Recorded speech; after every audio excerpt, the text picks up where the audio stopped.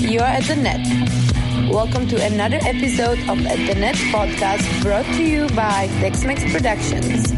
Twisting and tweaking the dials are our producers, D-Mac and Dave the Brain.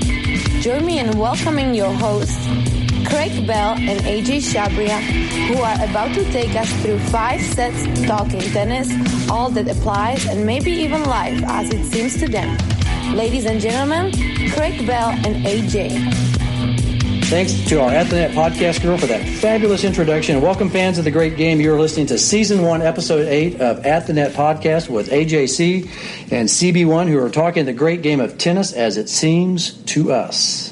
Plus, thanks go out to our good amigos at Tex-Mex Productions, Darian D-Mac McBrayer, Dave the Brain from back of the house, who are on the soundboards, moving the dials and buttons to make us sound like real people. We are real people. Welcome, CB1. How is everybody today? Yeah, it's good. And then lastly, be sure to check out our good work on SoundCloud, Fireside, Spotify, iTunes, Instagram, Facebook, Twitch, YouTube, all the important communication sites that you kids find popular. And if you are female, sorry guys, and would like to read the opening intro for At the Net podcast and be an At the Net girl, let us know, as we are always looking for new female voices to do the intro, even in a foreign language, I might add. We've had a couple, and it's I love that. It's really interesting. Yeah, very, very sexy. You hear that foreign language right there. I like that.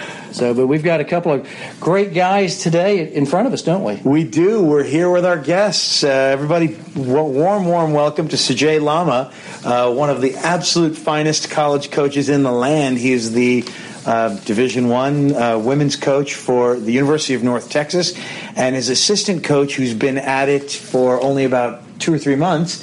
His name is Rodrigo Almeida.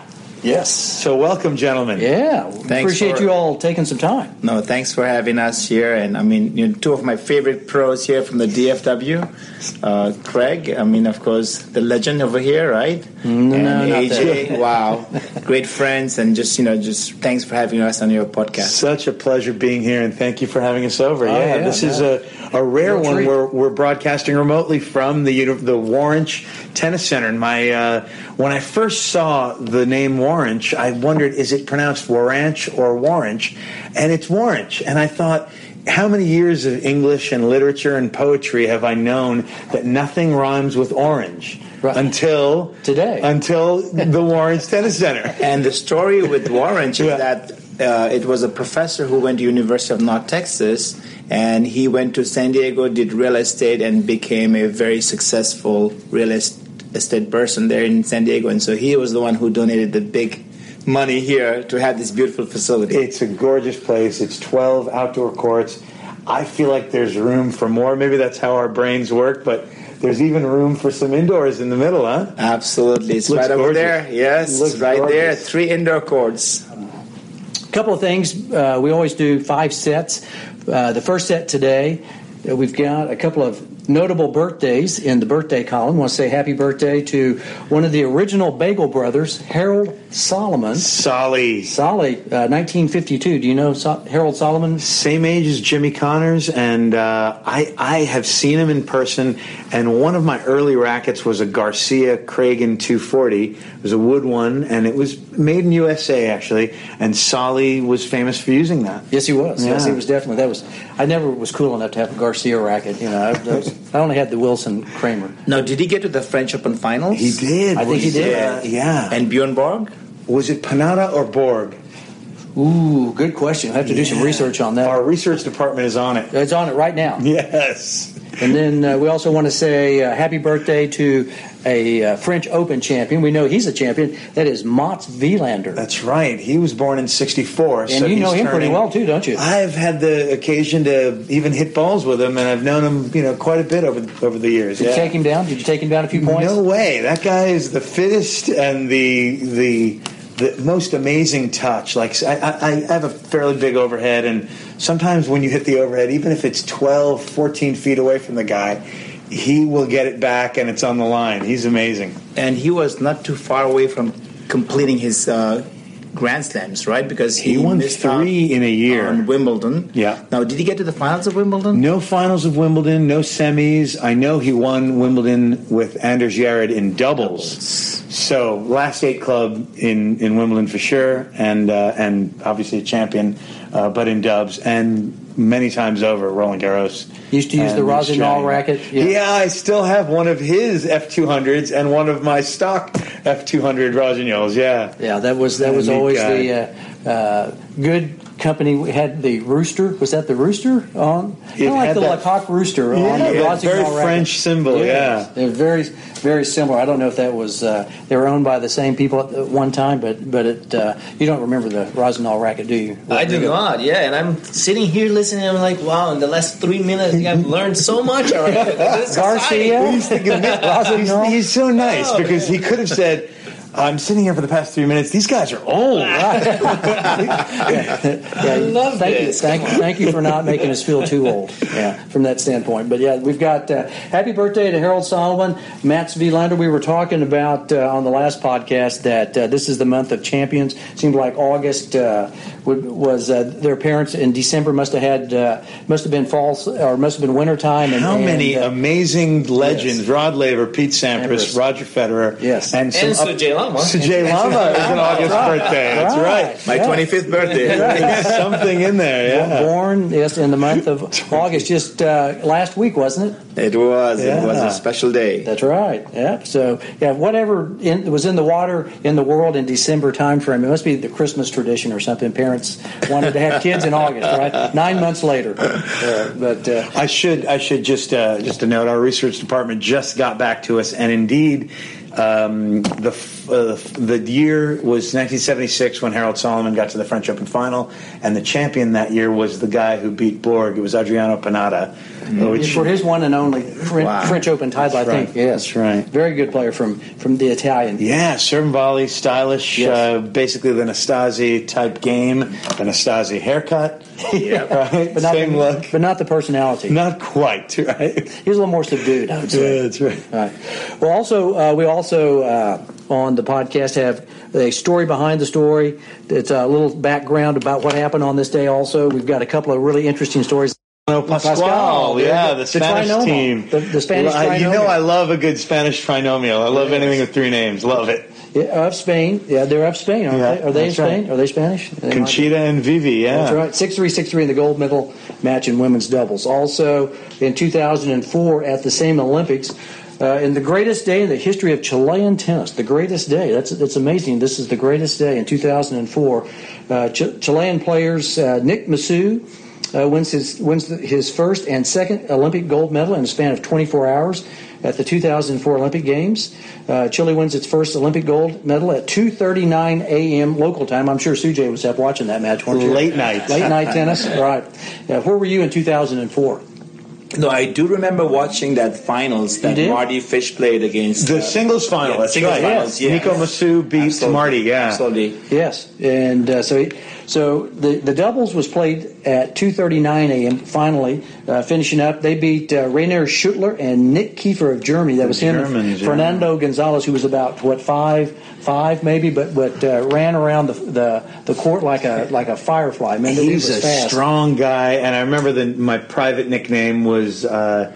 I believe Brad Gilbert used it too, as they called him the fear hand, or Forhando Gonzalez. Oh, Forhando. Forhando. Yes, he did not have a backhand. He had a decent one-hander, but just didn't use it and sliced 99% of the time, yeah.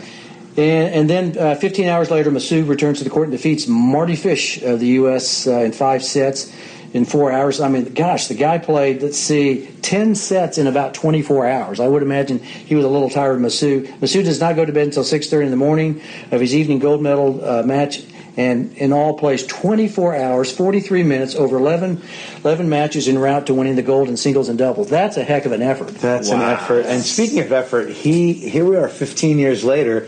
Nico Massú is the coach of Dominic Thiem. Yes. Similar effort, similar level of fitness and effort. And I can see Dominic Thiem rocking 10 sets in 2 days, too. Yes. So a lot of great things happened on August 22nd in 2004. So congrats to China and Chile on the Olympic feats. Well, let's get talking with our guests here. I think now it's going to be fun. We're going to really get down to the dirt now. Let's do it. Nitty gritty here with Coach Lama and Coach Almeida. You guys. What's the upcoming season look like for you? What's 2019, 2020 look for you? Well, I mean, first of all, I mean, this is like a new leash of life for me because we have 5 new kids here in this team this year from, a couple of different countries. We've got a kid from China, Keishuan Zhao.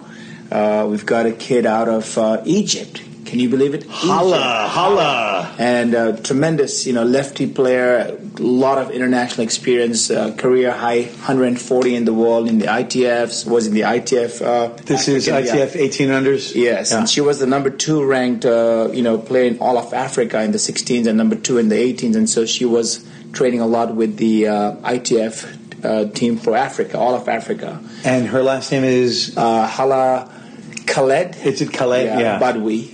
Yeah. And we've got 2 Germans. We've got very athletic-looking Germans. I've met Sophie and Luisa. And I happened to go to Germany last year for a showcase to meet the person that organized this showcase there, Sandy. And he's been a good friend for a long time. And so I said, look, I'm going to come this year because I want to meet you. Yeah. And there I go to meet him, and I get 2 great players. Athletic, strong kids. Yes. And then we were very, very fortunate to get a kid out of Russia who's transferring from Kansas State, also a very high UTR. This is Masha.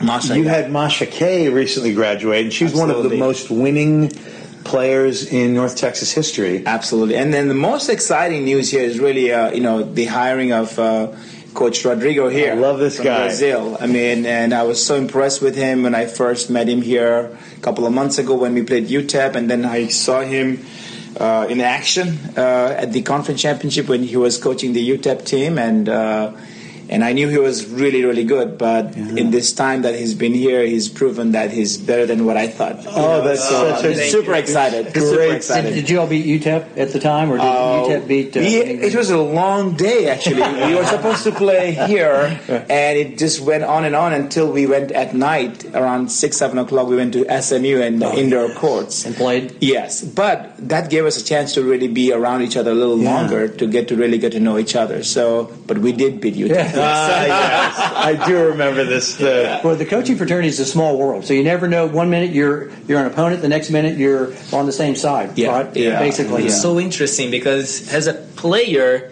you're always, at least when I was a player, in the back of my head, I'm like, okay, well, maybe a coach is looking at my game, but as a coach, I wasn't expecting to have another coach looking at me coaching another team. Looking at my game. Looking at my game. Yeah, different kind of game. Did I bring my A game here? Yeah, and the good story here is that there were 2 things that really kind of stood out. And, in life, you never know how this kind of affects a job, for example, but every morning I would see him going for a run during the conference championship. So he's a remarkably fit guy. In my mind, it was like, this guy is, very, very health conscious. He's a fit guy. I mean, he's disciplined. So I saw that. And then one day, the day that they were playing FIU, he was giving a pep talk and doing the pre-match routines in the gym. And I happened to be working out over there. So I got a chance to see him talk to his players and see the workout he put together, and then the speech he gave at the end. And I was like, this guy's going to be really good. So that was his job interview without even knowing that at the time. Those are the best ones. The best. I was loose. Yeah, you're loose. My thing. You're flowing. You're doing your stuff. Yeah, good. So you all known each other basically like 2 years? That's it? Basically that year that he was at UTEP, and then just right now? No, absolutely. Or maybe even less than 2 years. Less than a year. Yeah, because when I was with UTEP, we came here in February, I believe. So that's when we first kind of met. But, the UTEP coach, Coach Ivan there, has always spoken so highly of Coach Sujay that it was like I already knew this guy. So when we came, I was like, he wasn't kidding. Like, the guy is fantastic. So, well, tell us how you get from Nepal to the Warrench Tennis Center in Denton, Texas. Boy, there's got to be an interesting story. Now that we know a little bit about your team, we're going to talk about you all here for a second. Yeah, well, it was a great journey. But I was, when I was playing juniors, obviously I wanted to be a pro player, and so I, quit high school after 10th grade just to pursue tennis. And you were top 50 in the whole world in junior 18 and under. And then thanks to my brother, I got a chance to train in Germany. So my whole, focus was trying to be a pro player, but little did I know that I was going to get a little injury right before Wimbledon. So I was in the main draw of the juniors Wimbledon, and I got hurt, and that kind of took me in a different path. So I had to go back, and one of my mentors was Dr. Miller, an American lady who worked for United Nations in Nepal, and so she guided me back into a American high school in Nepal to finish up my education. So while I was there, obviously, there was a guidance counselor from New Zealand. Yeah. And she's like, okay, you know what? There is something called college tennis in America, and you should pursue that. And you've never heard of college tennis? Never heard of, And her way to give me advice is, she pulls out the Peterson's Guide to colleges and universities. It's like a phone book. It's like a big fat book. And she just gave it to me, and I took it home. And after a week, I was like, I don't know where to begin. And lo and behold, about a week or 2 weeks later, there's a gentleman that arrived from Luther College, Decorah, Iowa, to Nepal, and he is recruiting about 150 international kids from all over the world because they wanted to diversify Luther College. Makes sense. So I have an appointment to meet him. He offers me a scholarship, and I was like, I had no idea there was Division 1, Division 2, Division 3. I just wanted to come to America. College. And, and as long as they were going to give me some kind of a scholarship, I am coming, I'm committing, and that was it. You went from the top of the world, the Mount Everest, basically, to probably the flattest of our 50 states, Iowa. Yeah, absolutely. But Decorah, Iowa is the only part of Iowa. It's beautiful. It's got bluffs and lakes, and you've got Upper Iowa River. It's beautiful, absolutely beautiful. But I'm from Kathmandu. So Kathmandu, the weather is more like Northern California. I see. It's beautiful. So I really hadn't experienced the cold until November, December, January hit in Iowa, where the cold was just incredible. So for me, it was a unbelievably new experience. But, again, look, I was blessed. Had a great time over there. Met my wife. You met Lynn. She's also a Luther College student. And it was a great experience. That's beautiful. I love you wouldn't do anything differently, right? Well, I would not. But, once in a while I do sometimes, think about what if I had a chance to go to a bigger school, tennis-wise, and then, explore that route. But Oglethorpe. Slightly bigger, but similar. Right? Weber State. The Wildcats up in Utah. Yeah. But life is amazing when you never know how it takes you, and the journey has been fantastic, and no regrets. Yeah. And while we're on colleges, we want to mention Rodrigo played at Western New Mexico, Silver City. Correct. Yeah, and leave it to Craig Bell. On the way here, we drove together. He knows the mascot of both your schools. Yeah, the Mustangs. That's easy. That's just like SMU. Yeah, it's the Mustangs. That's right. CB, I got to put you on the spot. The Norse. He's all over it. Yeah. Luther College, the Norse. I know that Viking helmet. It was a Norwegian school founded by Norwegians. I assumed it was German. Martin Luther it was named for. And then the town too. So everybody that lived in that town at that time, they were all blonde hair, blue eyed. Yeah. I mean, and pretty much all of campus was like that. And I had a long hair, and I used to wear a bandana. So when I was walking down the street in Decorah, tan and dark hair, and people just like looking at me like, who is this guy? Who's this cat? Exotic dude from Kathmandu. Right. So I always said, I'm a Sioux Indian, Right. And they believed me. And I had an earring, Oh, you did? Yeah, I did. I never was that bold enough. I had the hair, I had the bandana, and I was like, earrings, I didn't know if left was good or right was good, so I thought, no.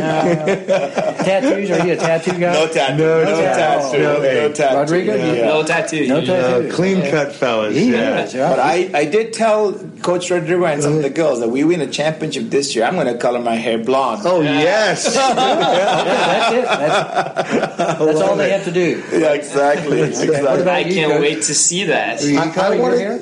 I think you need to color your hair. I wouldn't mind seeing... I'm okay with that, yeah. All right. If you're asking me to shave my beard, then I would be a little hesitant. How about we just go, you have brown hair, black beard. Let's go blonde beard on you. Wow. Blonde beard. On you. Let's do it. That would look great. Okay, right here on At the Net. podcast. We have a promise. Right. Coach Sujay, Coach Rodrigo say if they win the conference, does that be the conference, or it has to be the conference tournament? Conference USA Championships. Yeah. USA, yeah. So that way you qualify for NCAA's as a team. Yeah. You're gonna color. It's on the record now. It's on the record. And yeah. tell us who are the tough schools. Who's the competition? I know your team is looking stronger than ever, and last year was probably the best year ever, and this year you're better. Yeah, our conference has been, on the steady climb, Yep. and of course Rice has been the dominant team. Down in Houston, Texas, yeah. Elizabeth out there has done a phenomenal job. They've got great, the most. Which team is going to be together the most, and in that moment, can we get it done? Excellent. So you're not going to say, besides North Texas, you're not going to give us a hint who might give you the most trouble?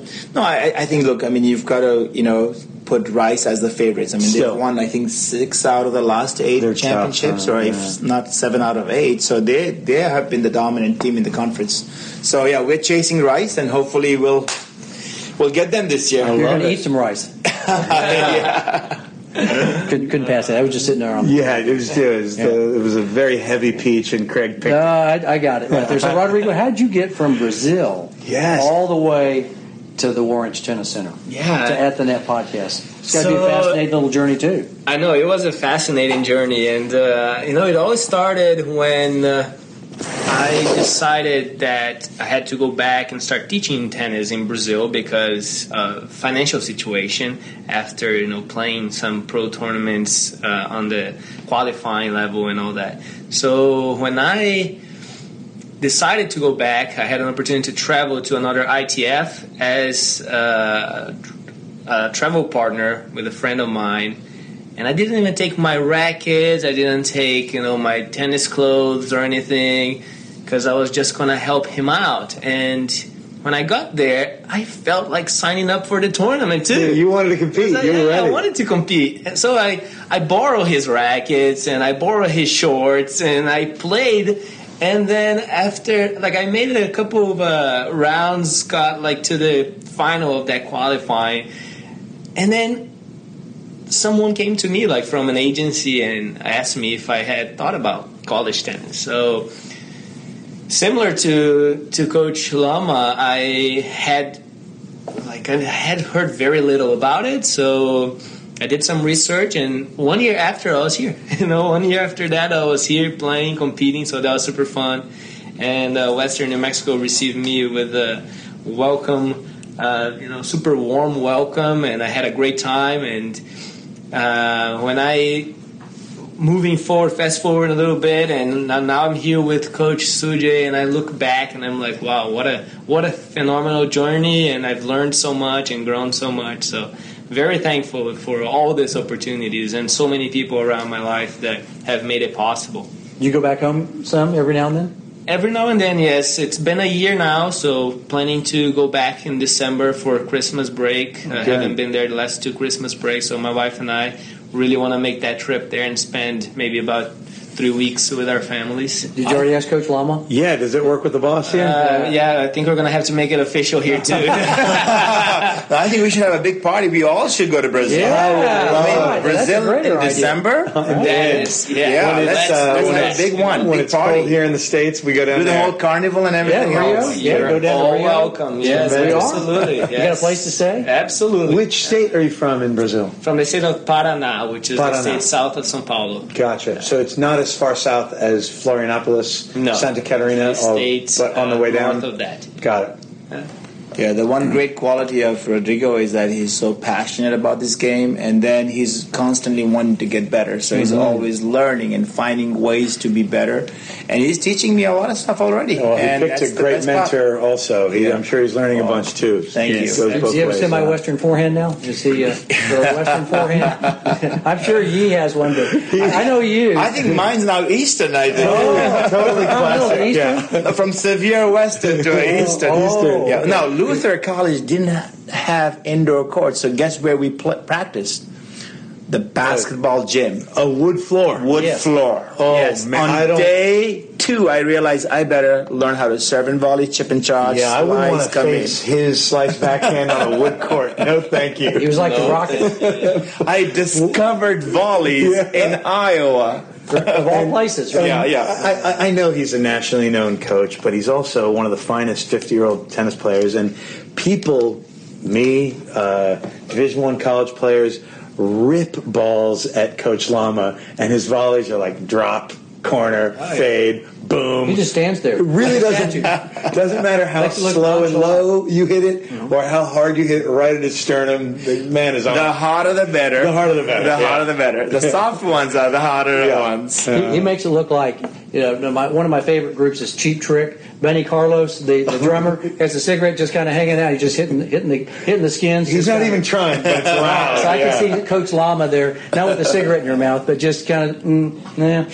talking about hands, I actually got to play against Leander Paes at the Asian Games. Lee Paes, really? In Beijing, many years ago. One of the finest doubles players. And, here we are against, and he was a little kiddo. He had just won Wimbledon Junior singles, and here we get to play, and I was like, who's this little kid? Oh my goodness, all over, just destroying us. What a mover that guy was. I mean, little did I know I was playing a legend, And everybody knows Leander Paes as one of the best doubles players ever, but in '96, the guy was a bronze medalist in the Atlanta Olympics. He had some 4 or 5 set matches with some all-time greats like Agassi at the Open. The guy could ball in singles, not just a dubs man. We need to find out who did he beat in Atlanta to win the bronze medal. Great question. Okay. Yes, our research department. I know Agassi won. Agassi was the gold medalist. Yes. If I recall, Sergi Bruguera, one of my favorites, was silver medalist that year. But who did Lee Paes? Let's figure that out. Yeah, that's a good one right there. Come on, Rodrigo, you got to know this, don't you? I was 6 at the time. I was 5 at the time. So it's a Portuguese name, Paes. So we're gonna make you find that out. Let's do for it. us. Yeah.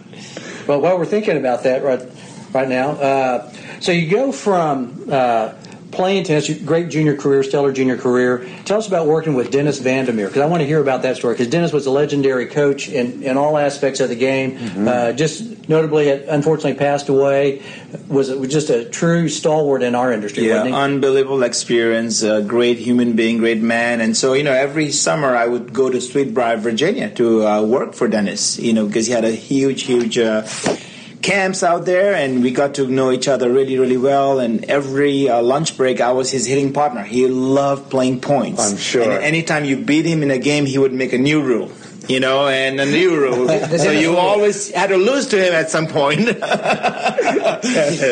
only hit it in the alley. That's where you learned that. Exactly. All these games that he makes. So all of a sudden, every ball had to be past, the service line when my ball went the other side of the net or something like that. But anyway, he just really was a great teacher, a great mentor, and I learned a lot from him. And he really liked my work ethic. I think that's one thing that my brother Raj gave me when I was training in Germany, and I could really work. I mean, he would wake me up at 4:30 in the winters to go and train. I mean, that's kind of the work ethic I had going there. So he really liked my work ethic, and he always said, Sujay, you got a job after college. If you want to ever, come to Hilton Head and work, you have a job with us. And so at that time, I had no idea that, I was going to... What that meant or anything? Exactly, because my job, my whole goal was to work for United Nations, like my mentors did. And that was my major, international relations. Like Dr. Miller. Interesting. Absolutely. So that was your career path. Political science, communication. So I wanted to be there, but...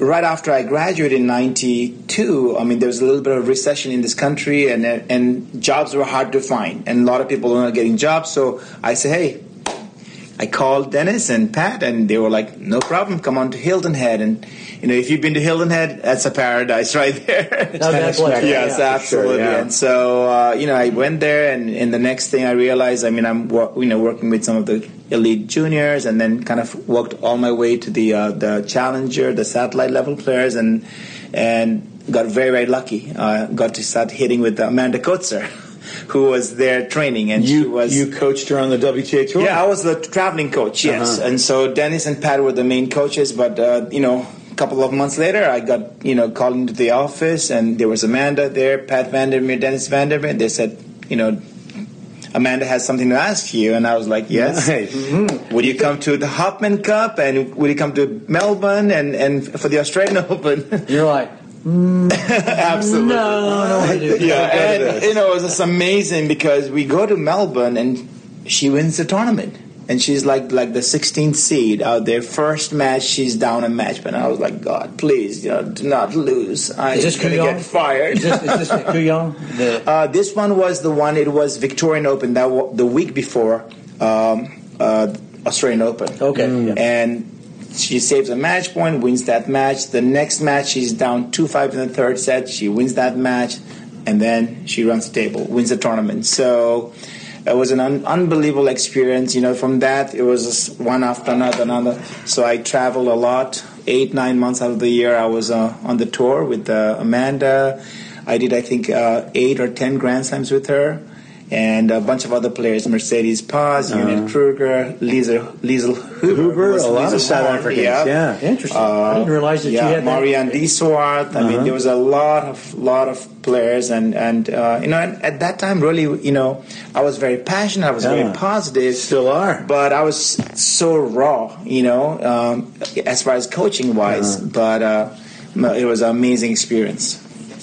So is our research department? We do, and just real quick before and this is how I definitely figured Rodrigo would know some of this. You know why? Of course, Leander Adrian Paes, Portuguese name, Indian legend player. He beat USA's very own, Texas's very own Richie Renneberg in the first round that year. Okay. He took down one of our favorite, we were just talking about him as a broadcaster, one of our favorite Venezuelan players from Bollettieri's, Nico Pereira. Stylish game he had. Then Leander Paes took down, very close, 7-5, 7-6, the Australian Open finalist Thomas Enqvist 2 years after that. Yes. Then he beat one of my favorite Italian players, Renzo Furlan, very average height guy, very stylish one-hander. And then he kept going and lost to Andre Agassi, pretty close, semifinals, and to play off for the bronze medal match, he beat a Brazilian, Fernando Meligeni. Oh, yeah. Yeah. Fininho. Very skinny guy, right? Yeah, that's his nickname. Fino or Finio means skinny, right? Yeah, exactly. Yeah. Cool guy, that guy's so good. What a nickname, Skinny. What a heart. He's got a big heart, and on the court, even bigger. Oh my! He would never get out of a match without having jumped. He would dive for every ball, and I'm guessing he influenced so much you. Fun to watch. I'm guessing he influenced my other favorite Brazilian player, Guga Kirten. Yes. Speaking of big heart on the tennis court, right? Absolutely, yeah, big hearts. And good hair. And the best hair. Yeah, you can't. So those guys are doing a great job with tennis in Brazil nowadays. They're really supporting everything. So they brought a lot of attention to the game in our country. Did you come up in your state? Of course, you played national level in Brazil, but did you come up with a lot of exposure to those great players? No, not really. No. I know you would hear about them and look up to them, but I never really had the opportunity to maybe practice at their academies or where they were playing or anything. So did your parents start you? Who started you? Yeah, how did you start? Yeah, what was just out of curiosity? Yeah, well, it's an interesting story, to be honest, because my dad started. My uncle, I believe, was in a country club, and they used to play soccer together and just hang out. And then my uncle called my dad and do you want to try tennis? And they went out and hit a few balls. Tennis in Brazil is very expensive. You don't have access necessarily to public tennis courts or anything. Are there public courts there a lot? No. Not many. So it's got to be more private based? Okay. It's private, yeah. So then, for you to have a lesson, it's more expensive. So it's difficult in the beginning, especially, and then once you start traveling, it's even more difficult. But your mom and dad, they weren't tennis pros or anything? No. That was the first time that my dad basically heard about tennis, and when he started, and I asked him, I was like, "Can I try?" And then he said, so he started taking tennis lessons because he really liked. He did. And I'm like, Dad, I wanna take some tennis lessons too. And he looked at me and he goes, "No, this sport is for adults because it's too expensive." So then the coach at the time at the tennis club, the country club, he looks at him and he goes, "So if you're concerned about that, you should stop and pay for him to take lessons. Not you. Because he's got a future, and you don't have any future. You have no future. You're an adult. So that's when my dad started to realize, how interesting all that was, and so he put me into the lessons, and I started twice a week, 30 minutes a day, so 1 hour a week. That's how I started.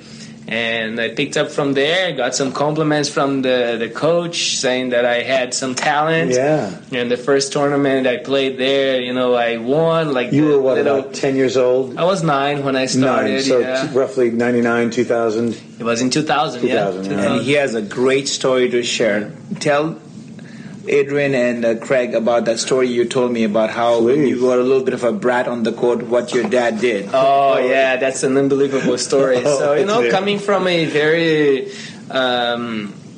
low-income family, we always really depended on others to help me out with travel, help me out with practices, expenses, everything.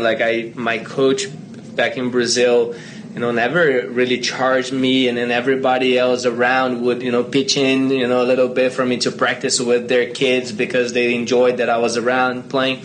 So, I'm 14 years old. I have a sponsorship, and I'm traveling now all over Brazil, and I go to South America, and I'm top 5 in the country. And I think he got to my head a little bit, and then I'm like, behaving badly during practice and not really being appreciative. And then my coach looks at me and he goes, Rodrigo, you don't come here tomorrow.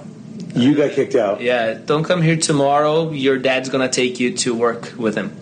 My dad is a motorcycle mechanic. He loves motorcycles. He races motorcycles, and it's in the family. I saw your Harley Davidson logo on your cell phone, right? Yeah, exactly. Cool. I'm a big fan too. Yeah. So he takes me to work the next day, and of course, my dad wants me to value what I have, and they always taught me, very good values. So he puts me to work on the dirtiest job possible, which is washing parts of motorcycle with motor oil. And, I get all dirty and I don't want to do that anymore. And it only takes one day for me to call my coach and be like, I'm so sorry. I'm so ready to go back to the courts. I love playing tennis. Yeah. So that taught me a lot. And that I carried that lesson with me for, all the way through, and in many difficult situations, and during the situation that I had to really look at the big picture and what I had, So this passion and perspective, I think we all need more of that. Certainly in America, where we've got it pretty good. So my question to you is: do you guys know a good mechanic? Because I have a 14-year-old son.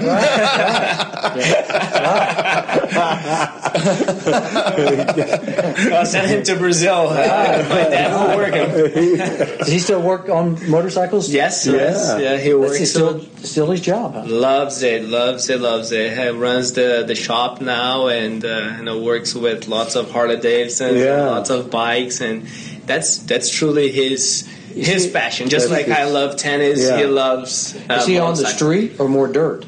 Or both, mostly street bikes. Street bikes, yeah. Interesting. So, and he races street bikes? Is he? Yes. Still in his 40s racing. He 3 years ago, I believe. Now he won, his category, racing there, and then you've got to be a mental. I've driven some cars around tracks, and you've got to be a mentally tough son of a gun to race anything, but even more motorcycles, I think. That's more like fearless, crazy. Just you can't worry about having an accident, I'm sure, because if you do that, then there's no reason to race. Back in the day in Brazil, he would ride bikes, no shirts and flip-flops, and lay on top of the bike and go like one arm just to race people and try to cut through the wind faster.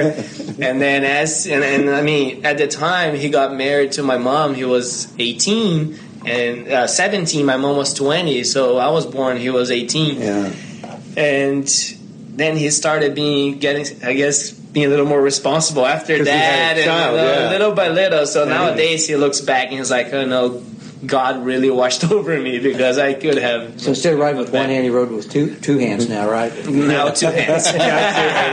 Double hand. And a helmet, probably. Yeah, exactly. Oh, good. Yeah, no, that's one thing that the Bell family, we were never motorcyclists. I always appreciated people and watch them on TV, and I was like, man, there's some guys that just, that would be, because you're leaning down, you're probably about 3 inches your knee from the actual pavement. You're 100 something miles an hour. When you're not touching it. Right. So just to finish up that story, yes, I love motorcycles too, and I got my first one in the United States when I was in California, and then when I had to move to North Carolina, I just decided to ship my stuff and ride across the country. You rode across the entire continent. 12 days, 11 states, just wherever you wanted to go? 3,000 plus miles. Just took off, just myself, and no road map, just kind of wherever you wanted to go. I mean, nowadays you can GPS your way through, but then I would always, I stopped along the way to visit friends, and it was a blast. So took that time for myself. And this was on the way from California to North Campbell Carolina. University, right? The Campbell Camels. That's right. There you go. Unforgettable mascot there. Oh, when I think of Campbell University, I always think of camels. Like the cigarettes. Exactly. No filter. I'll take a Camel with no filter. Instead of Nike, their sponsor was a cigarette company. Right. Well, they're in North Carolina, aren't they? They're with Tobacco Road. That's it. Right. Yeah. So Sujay, who started you?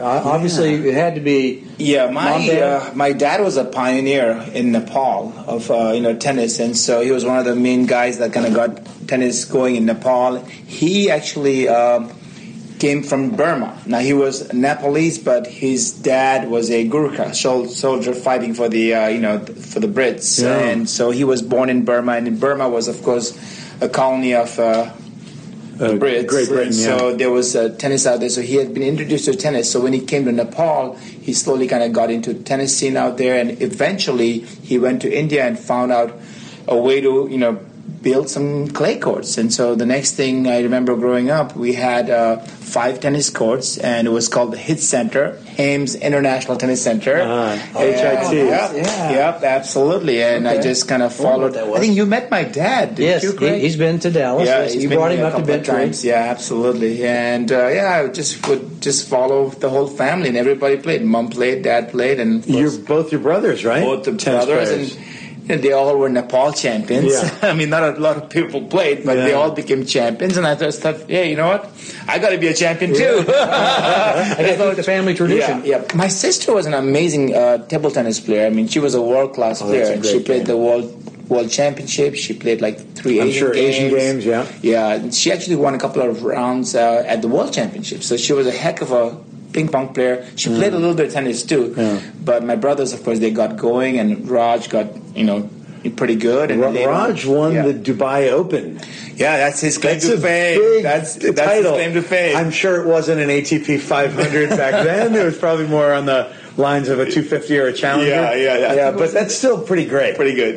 Pretty good. But no, I was, it was in our blood basically. Yeah. And but I went to a boarding school in India. It was a Canadian Jesuit school in India. So when I went from 3rd grade to 10th grade, I mean, when I went to India, we didn't play a whole lot of tennis out there because there wasn't a lot of tennis in my school, so I kind of grew around with soccer and cricket. Cricket. Volleyball. We had different seasons. Yeah, field hockey. We did everything plus a little bit of tennis. And so when I really played a lot of tennis was in the winter break when I would come back home. And then after 10th grade, that's when I kind of took 2.5 years off to go to Germany to really hone my skills with Raj. And Raj was already a coach up there, right? He was, yes. I mean, a competitor too, but he was. Yeah. He's good. What? Almost 10 years older than you. Yeah, absolutely. He's an old man.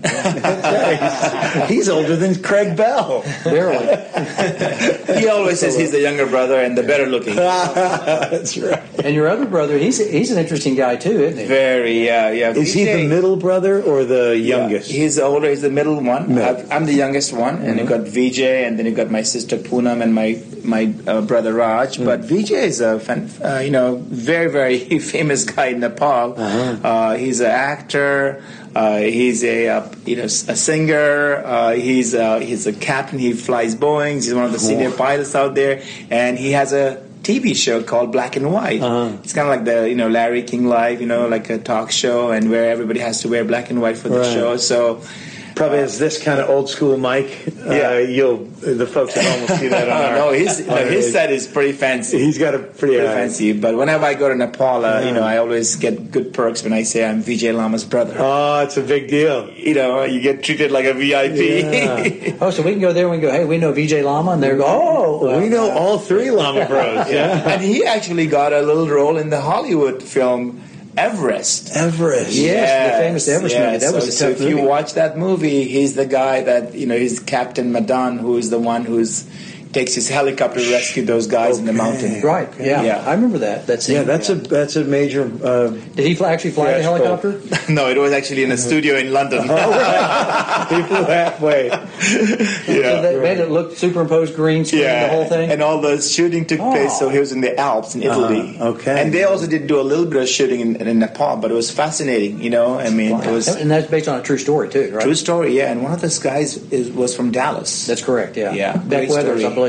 Dr. Beck Weathers. Yes, and the book was a big... Into Thin Air? Yeah, Into Thin Air. I remember that. Oh, yeah, that was about 20-something years ago. You just kind of realized, and that guy lived. And I can't imagine that guy living in those kind of conditions that barely kind of crawled into camp about a week later. They thought he was dead, basically. Yep. Or maybe a couple of days. But and all those frostbites. Oh my goodness. Yes. Oh, yeah. And there's still. Have you been up Mount Everest ever? I took one of my boss here, one of the athletic directors with me. We went towards Mount Everest, and we got to Namche Bazaar, which is like the last major little village before you make that two more days of walk towards the base camp.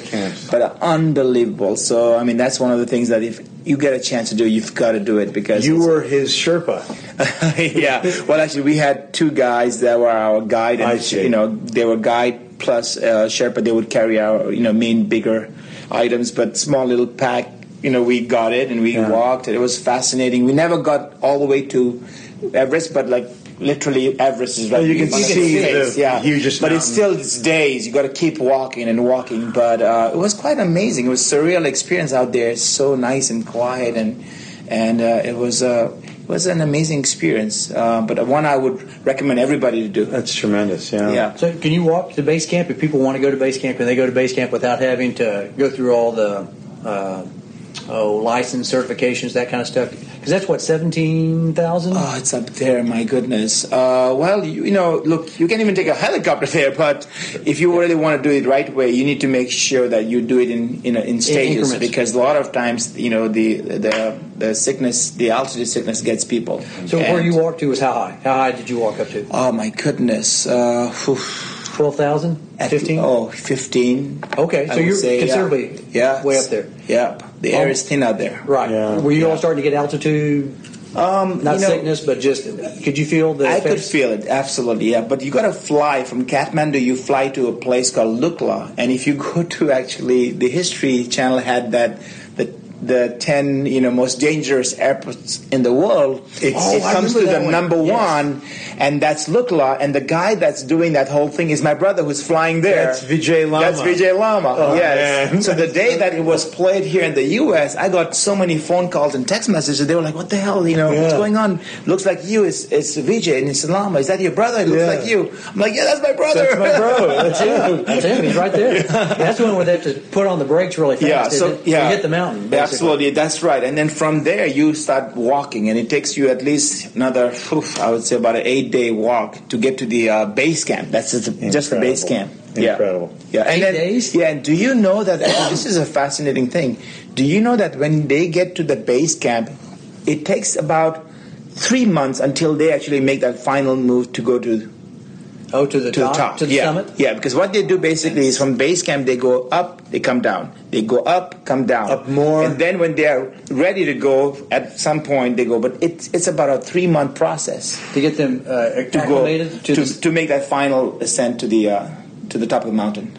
Interesting, and only a certain period of time too, right? It's a very short window, and if you're not in that window, then they say no, we're not going, because they've learned, I guess, that is it summertime or wintertime? When is the actual ascent? The ascent is, I think, in the spring, I believe. Okay, yes, that's the best time for us to go for a hike to Nepal is October. I see, fall. Yeah, September, October is amazing. Because the winter hadn't really set in. Is that because it's northern hemisphere? Yeah, correct? I mean, winter would be too deadly, I would imagine. And you've got the summer monsoons, but typically when you look at, when they go for that window to go to Mount Everest, I think it's in late spring. I see. Yeah. And they start moving in, but then they time it out to when? I believe so, yes. Somewhere September, maybe, that they start to really walk on up there to the summit? Something like that, okay. Yeah. I just remember reading the story and watching the movie, and I knew that there was a lot that goes into a lot. It's fascinating. Yeah, and you're right. I knew that there was a whole. It takes a long time also even to get to base camp. You want to at least train years in order to really get to the point where you can get to that point, and then. No doubt about it. You got to build the basics. Yeah, kind of like tennis. Like getting to play for North Texas. Yeah. You got to have some skins on the wall, basically. And then thanks to the Sherpas, because they do the heavy lifting. I mean, they are the ones who are really taking the load. The big packs. Yeah, and then they're amazing. Fit they're guys, amazing, I'm sure. Yeah. And some of the problems that they've had over the years is that a lot of people are so aggressive in wanting to be on top of that mountain that, they don't really listen to the Sherpa sometimes, and they get in trouble. They get in trouble physically, huh? Yeah. We know that you might have to be. You're on a tight Rodrigo's leash, got players, right? He's got to go work, right? You got to go to work, unfortunately, right? So you're going to sign off for a little bit. We might even still be here by the time you get back. How late do you teach? We're going to keep rolling. You can't call that work, but Oh, you love your job. You're not working. Yeah, go just do fun. it, man. Yeah, however long that you're going to be out on the court. What do you got? An hour, 2 hours? I've got a 3 hour hit probably. Yeah. Oh, 3 hours? So we'll be here for 3 hours. So we'll Super fun. Excellent. Right. We'll still be here. Maybe we'll get some curry and wine over at Roger's house afterwards. Yes. I'll come back. Well, go ahead. Yeah. It's been really fun to have Rodrigo. Rodrigo, thank you so much. Thanks. What a pleasure you've been. Thank you. Yeah, thank you very much for the opportunity. This is great. I've learned so much today. You guys are awesome. And I'm super excited to be here. Very thankful to Coach Lama, all of you, new friendship, new start. Our family is very happy to be here. My wife is super happy, and we just can't wait to start the season now. And a couple of weeks you're on. And his wife is an unbelievable cook, and the dessert she made, I'm telling you guys, we better try that. I'm surprised you're not, 500 pounds? I'm getting there, I'll tell you. We can move this young man. Sure, he looks like he's got some speed and some wheels around the court, kind of like a young Sujay Lama. Craig, you know how you take everybody to Australia? We got to go to Brazil. I think so. I think we go down there. Yeah. Yes, to the Brazilian Open. Let's do it. Yeah, that would be what time frame? Yeah, in February, right? Yeah. Oh, we can catch the carnival there too then. At that time? Well, hey, let's go down there for like 2 weeks. Would 2 weeks be enough, or does it need 3 weeks? Hey, the more the better. Yeah. Okay. Well, we'll put an Accident Podcast travel trip down to Brazil. Yeah. And the recovery time too. It takes a while to recover. It takes a little time. Yeah. Sell that already. All right. Well, that won't interfere with the season, would it? Yeah. That that's the thing. It's been tough because it's always in the middle of the season. So. Yeah, maybe we can take a North Texas. Maybe there's some college matches that might be down in the Brazil. Pick up a few matches, right? Or there's Brazilian. We go to Hawaii. We go to this place, and we got to go to Brazil and play some tennis. Is there college tennis in Brazil? I just realized their flag is green. Mean green. Meant to be. Right? Meant to be. Totally meant to be. Yes. Well, Coach Rodrigo, thank you very much. And thanks for your time. We certainly appreciate you spending a few moments at the net with us on the podcast. And best of luck to you here with working with one of the true coaching legends. I wish I was a woman and been able to be about this time, because I'd love to have played at North Texas with you. No question. Yeah. Thank you. My pleasure. Yeah. Okay. We'll see you later. Yeah. But we'll keep on with Coach Lama. Yeah. And, if you got a couple of seconds, we got a couple of questions. Yeah, we've got a few hard-hitting questions. Yeah. Absolutely. So we want to make sure that, because you've been a coach for a long time and done a lot of different things, what's your overall coaching philosophy? What do you like to think about, with the ladies, whether it's on court, off court? I mean, because there's got to be some type of different types of training. Why have you been successful? Well, I mean, this is my 25th year. I'm starting my 25th year, and I think really, at North Texas, the last 14 years, I think that's when I really found my true self.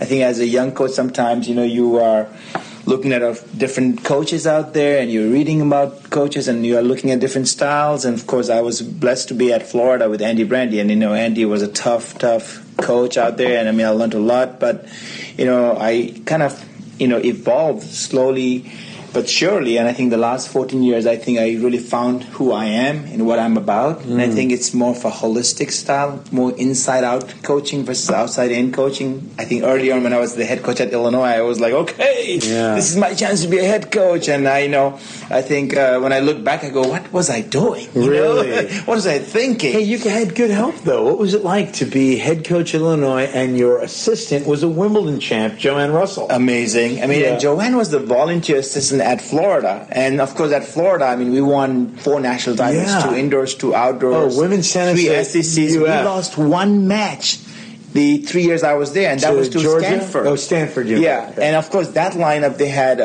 Ann Kramer was the number 2 player who became top 30 in the world. Yeah. And you had number 1 player was Lilia Osterloh, who was top 50 in the world. And, of course, on our side, we had, Dawn Booth, we had Amanda Basica, we had a great lineup, Stephanie Nikitas, Tracy Green, who is now the head coach at Harvard, played for us, and she played she was like number 7, I think. She didn't even play. I don't think top so. 6, But no.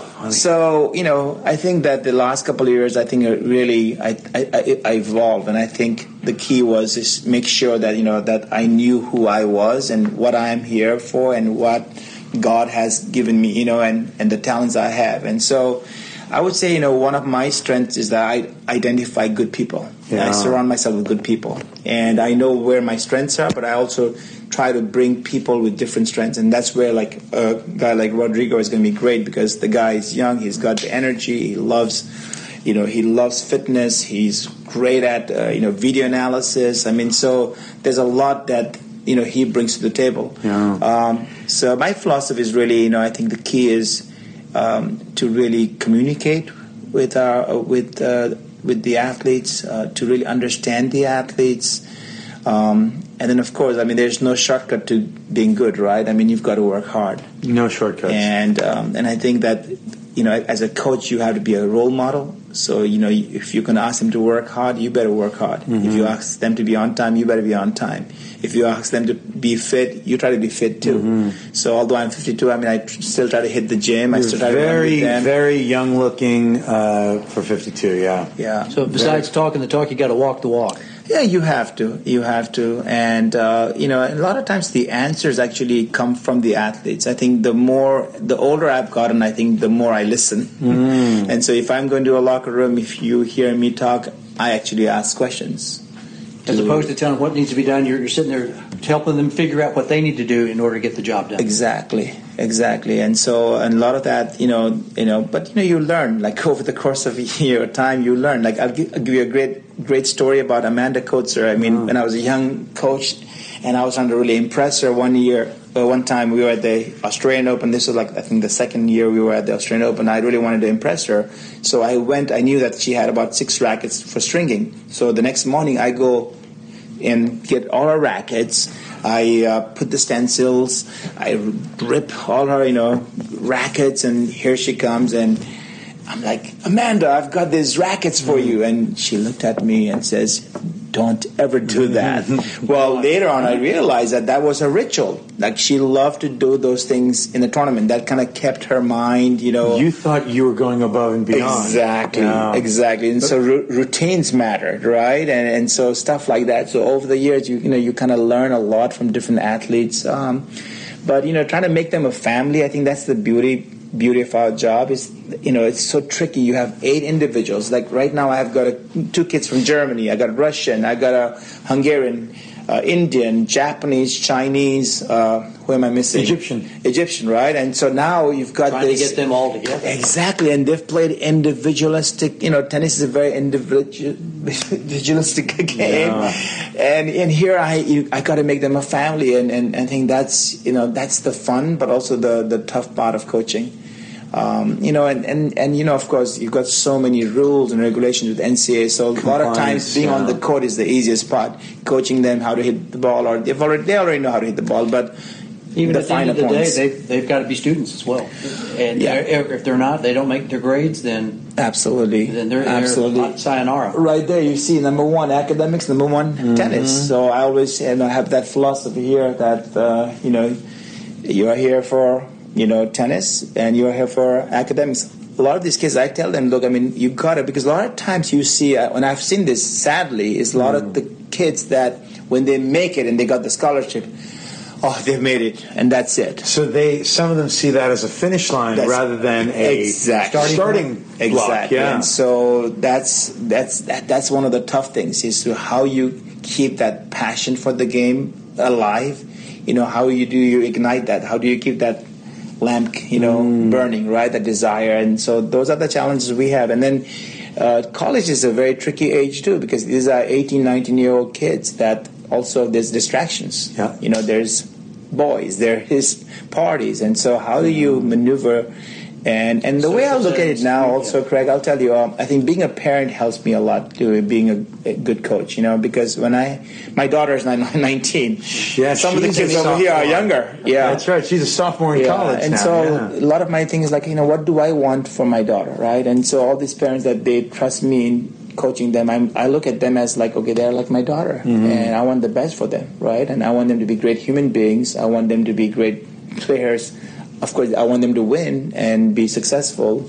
So you focus more on the process, and you have to be very disciplined in the process, and you have to have accountability, and typically that kind of leads to winning. And wherever I've been, I've won a lot more than I've lost. And your academics have been very high too. I remember going to your banquet a few months ago, and all of them. I think you had the highest. Did you not win the conference? Maybe. Yeah, we are right up there. I mean, every year our GPA is about 3.5 as a team. Tremendous. And that was the highest, maybe even at North Texas. We've had those. Across the other sports. Yeah, absolutely. But you just with young people, you have to kind of raise their expectations and say, hey, this is what. And they rise to it. And I think my philosophy on this is that tennis is you better be a smart player to be a really successful tennis player.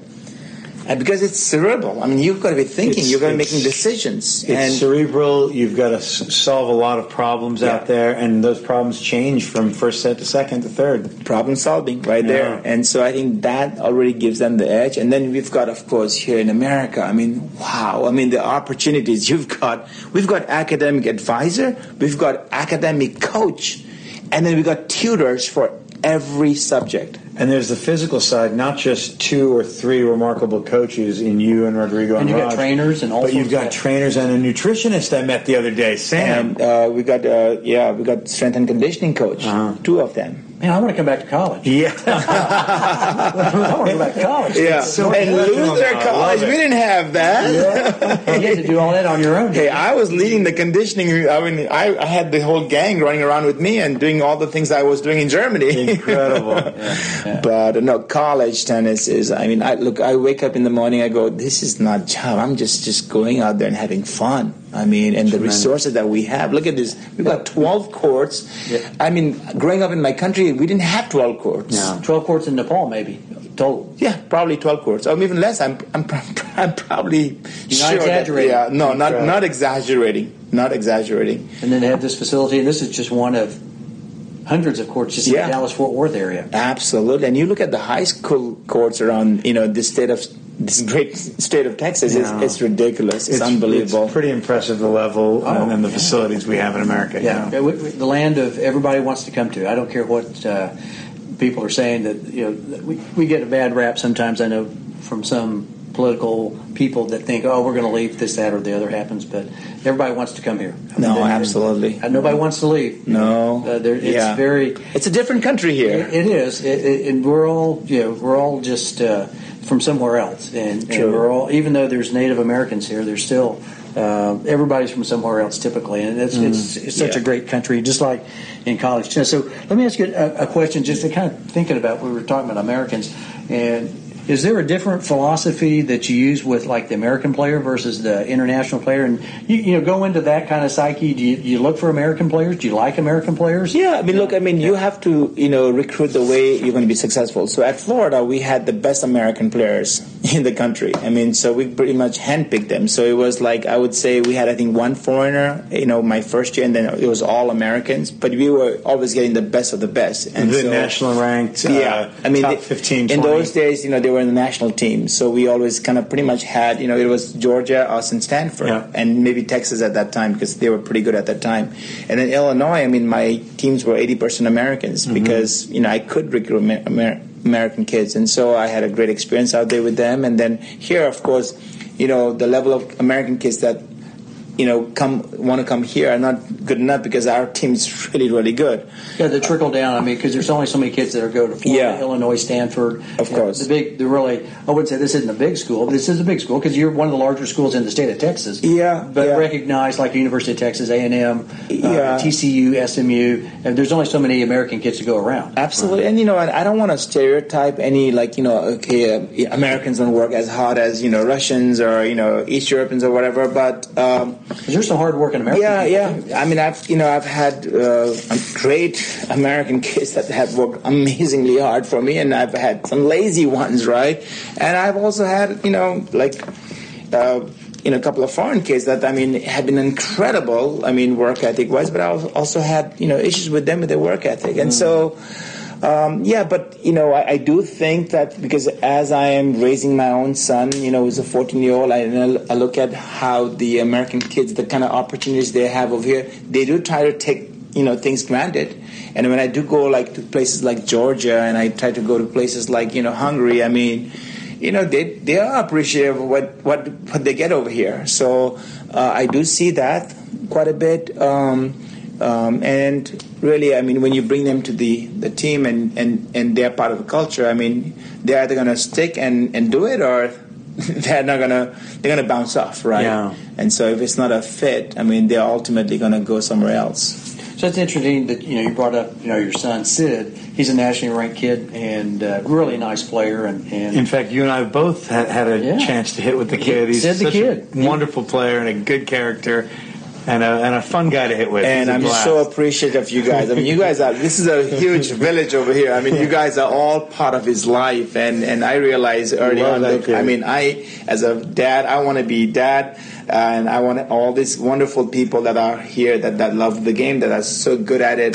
They're all going to help me because I'm going to have a great relationship as a father and hopefully a little bit of coaching, of course. But through all of us. So is it hard to coach him as a parent and a coach? Can he separate Dad Sujay from Coach Sujay? Does he, what are your philosophies like? If somebody's listening to the podcast as a parent, how much should they be involved with their child, early on, middle, later on? Is there something that you might give, to them maybe that your secret? Because obviously, Sid's a really good player, and he's only getting better, because he's working with A.J. Chabry. AJC. Wow, that's such a complex question, really, but... No, I meant it to be like that. No, I think that the way I see it is that, you have to be a parent first, right? I think you have to be a dad first, but at the same time, I had two kids, and, my first one, I kind of, because of my own experiences, seeing so many, tough situations with so many parents being just crazy out there with their children. You're talking junior tennis or college? Junior tennis.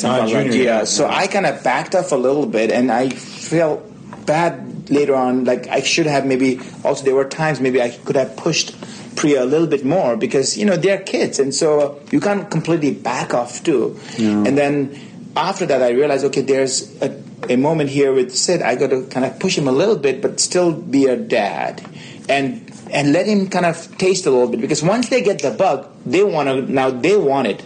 Like today is a day off for Sid. He has been going straight for like 8-9 days, and he just called me like right before the podcast here saying, "Hey Dad, you mind if I go to hit like with Jackson for an hour? I just need to get out of the house. I just want to hit a few balls." And that's his day off. He wants to hit. And it's 102 degrees outside. Exactly. And so, impressive as you guys know this as well as I do, the best motivation is intrinsic motivation. So it's our job to how do we get them to be intrinsically motivated? Environment, a lot of factors that are subtle and kind of deep, low. Yeah, I mean, surround them with good mentors. It's unbelievable. Like chemistry you have, AJ, with Sid is like, I just go out there and I'm just like ball boy, and I pick up all the balls, I bring the towel, ice water, and you're one of the finest coaches in the whole country. Yeah, and then suddenly I come over there and go, hey, AJ, look at the knee bend there, and then AJ's hammering away. So I think you have to be a psychologist as a parent, as a coach, and I always tell my wife, like, you have to be 3 moves ahead. And so that's what I try to do with the girls in the team too. Is like, be 3 moves ahead, and after you do this for 25 years, you do get a sense of, okay, what that next move might be. What's going to happen. Exactly. You know the question before it's even asked a lot of times. That's what you want to do. But having said that, every day something comes and I go, dang, I learned something new. And that's the beauty. It's like, oh my God, I just learned this today.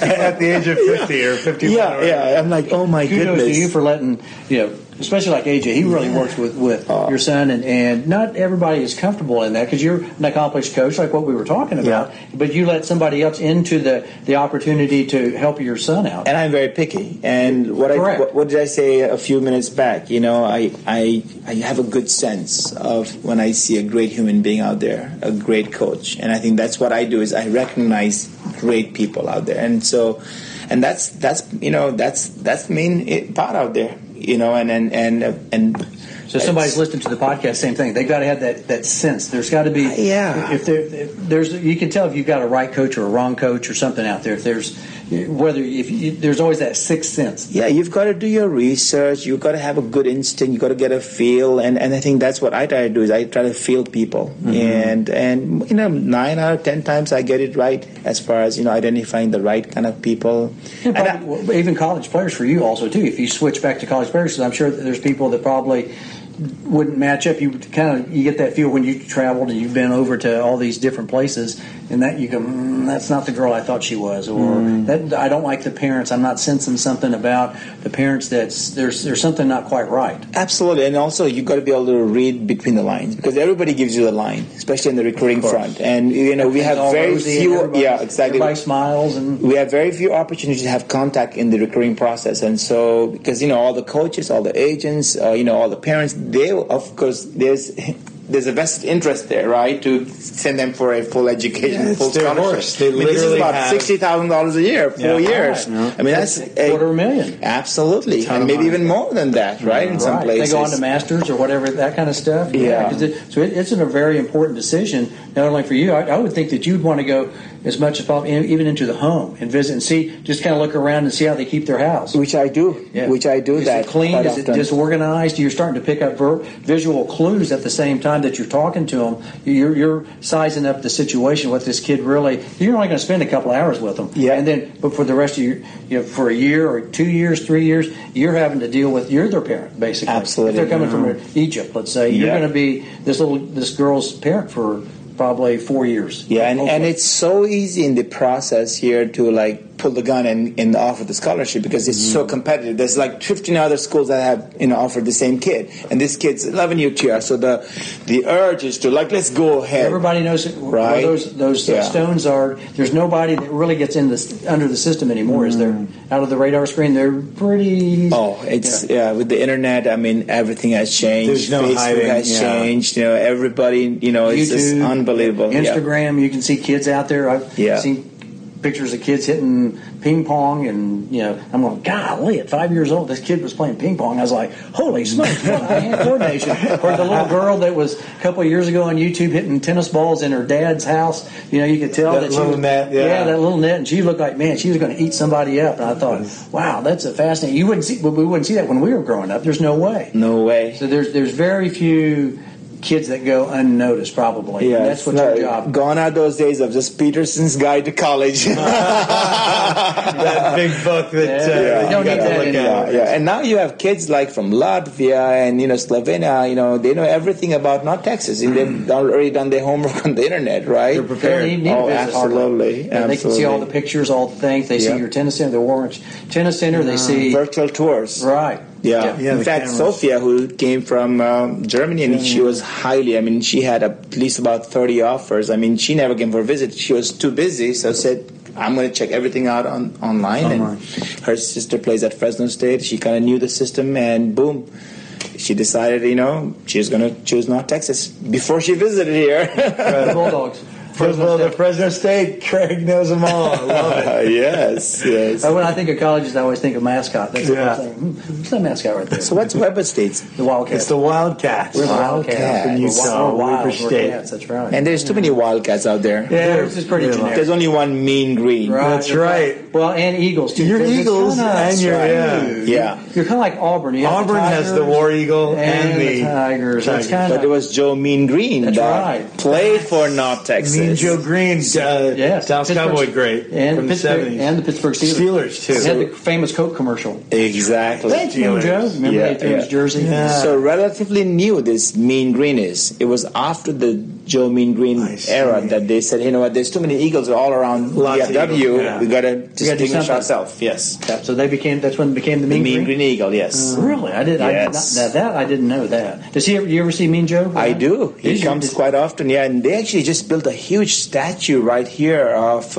Joe Mean Green at the Apogee Stadium. Yeah. Which, by the way, the Houston game, I would like to invite you guys to come over. We're coming. Yeah, it's going to be a big game. University of Houston. Yes, it'll be Eagles. I'm not sure it's a homecoming game, but it's a big game here pretty soon. We do have SMU at SMU. Oh, that's in my neighborhood. I'll come to that too. You can walk over. Yeah. And next weekend we have Abilene Christian here. ACU, yeah. Wildcats. That's another Wildcat. Purple also, yeah. But anytime you guys want to come for any football game, I go to all of them. I have do? When I'm here. Yeah. When you're in town. But next weekend I'm going to U.S. You get to go to the U.S. Open. That's right. Yes. You're going to do you have a player up there? Or you're just going up there for? I'm going to actually do the high performance coaches clinic there, and we get to go out there and see some matches and get to discuss. We get to talk about the coaches out there. Some of the top coaches, some of the top players will come over, talk to the coaches.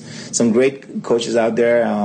I'm looking forward to it, and then of course I do a little bit of recruiting, to see who's around there, maybe, and just watch a little bit, and root for Rafa Nadal. So who are you going for? Okay, so who are your picks?